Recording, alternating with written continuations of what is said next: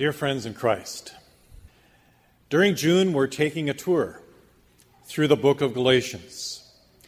You know, when you think about touring a city or a country, you think about kind of surveying the most important things that city or country is all about. Well, we want to do the same this month with this book of Galatians. We want to hit the high points, the most important things that make it one of the most important and powerful books in the New Testament that help us really understand what our Christian faith is all about. Chapter 2, that we'll be talking about today, focuses on the most important theme in the whole book. That because of Christ's work on the cross, we can be justified by faith. This was Paul's battle cry. You know, when you think about all the wars in American history, each war had a rallying cry or a battle cry. A cry that kind of united the troops and reminded them of the importance of what they were doing and why they were doing it. Well, Paul is in the midst of a battle, as we read in this book, and he was confronting those who were trying to pollute the faith. And he needed to shout out the truth. And so he used a strong language, as we heard about last week in the first chapter.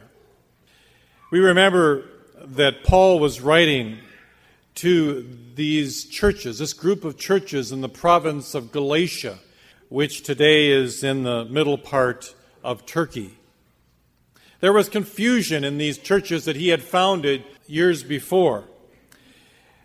There was confusion about how a person came into a right relationship with God.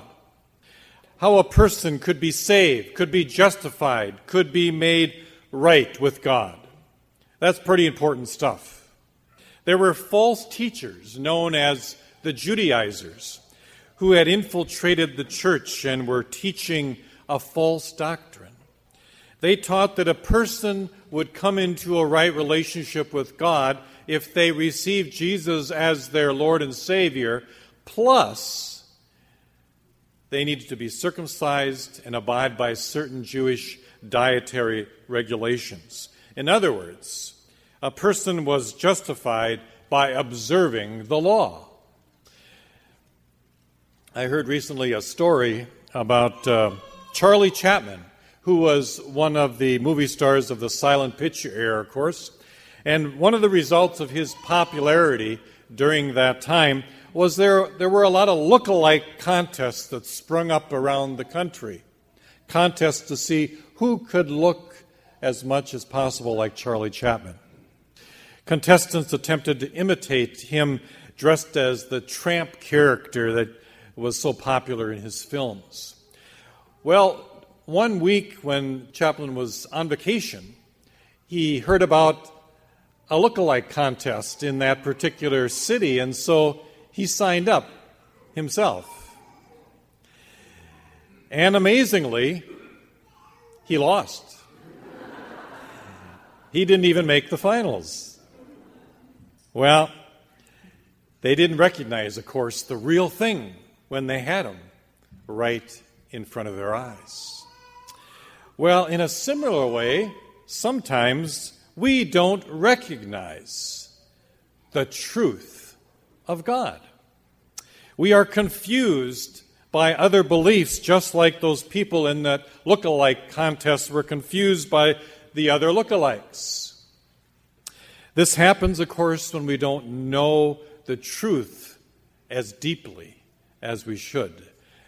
When we don't know Jesus, our Lord and Savior, as deeply as we should. We can get carried away by lookalikes and people that talk good but may not exhibit the truth. Peter got confused too about what salvation was all about by listening to other voices himself, these Jews who wanted to add works to what it took to be saved. And Paul, in our text today, tells us that he had to publicly confront and rebuke even the Apostle Peter. The portion of Scripture that we have before us was likely this talk between Paul and Peter concerning how a condemned sinner can be justified? That's an important question. And Paul's answer to that critical question is in the first verse of our lesson today. Paul says, "We know that a man is not justified by observing the law, but by faith in Jesus Christ." Paul's words take the form of kind of a contrast then between justification by observing the law or justification by faith. Those are the two contrasts. And he wanted to remind not only Peter, but everyone in those churches of what was the truth. A Judaizer standing up in the middle of these Galatian churches might have said something like this: "Brothers and sisters, the only way to be justified is by believing in Jesus Christ and also by sheer hard work. You really have to work at it to be saved. You have to observe the law. That is, you must do everything the law commands and refrain from everything the law forbids. In addition to the moral law, the 10 Commandments, there are ceremonial laws that you also need to obey and observe. You must be circumcised. You must join the Jewish church. You must pray. You must fast. You must give alms, and the list goes on and on. And if you do all these things and do not fail in any way, then you will make the grade. God will accept you, and you will be justified, and you will be saved by observing all these laws." Now, that's what they were saying in these New Testament churches. You know, this theology, this teaching is as old as man himself and as new as today. For if you ask the average person on the street how a person is saved, more than likely they'll say, well, if they're good enough. In fact, it's the fundamental principle of every religious and moral system in the world except biblical Christianity. Last fall, the men of Emmanuel that meet every Saturday morning, for 3 months we studied all the most important religious bodies of the world. And we came to that conclusion that every single one of them, except Christianity, was built on the premise that they needed to get in favor with God, and they needed to do this or this or this to be saved. This false notion is the most widely spread lie perpetrated in our world by the father of lies, Satan himself. No one ever has or no one ever will be justified by observing the law, because no one ever kept the law perfectly, and so we cannot be justified because we're not perfect. Only Jesus fulfilled the law in a perfect way. Paul calls this second alternative justification by faith alone. And Eva read about that in our first lesson today when Paul says, "My goal is to gain Christ and be found in him, not having a righteousness of my own that comes from the law, but that which is through Jesus Christ." You see, on the cross, Jesus died for our law breaking. And since the penalty of breaking the law and even disobeying God one time is death, it's pretty serious business. All that is required, according to Paul then, through this theology of justification by faith, is that we confess our sins, acknowledge our helplessness before God, repent of the years that we tried to justify ourselves, and put our whole trust and confidence in Jesus Christ. When we talk about this concept in confirmation every year, what I do is share an illustration about a king who made a declaration one day that anyone who was caught hunting in the royal woods would be put to death. Well, the next week, his soldiers came to him and said, "We have found someone who was hunting in your woods, king, trying to kill deer. What should we do?" And the king said, "Bring him before me." And when the soldiers did, he looked down from his throne, and there was his son.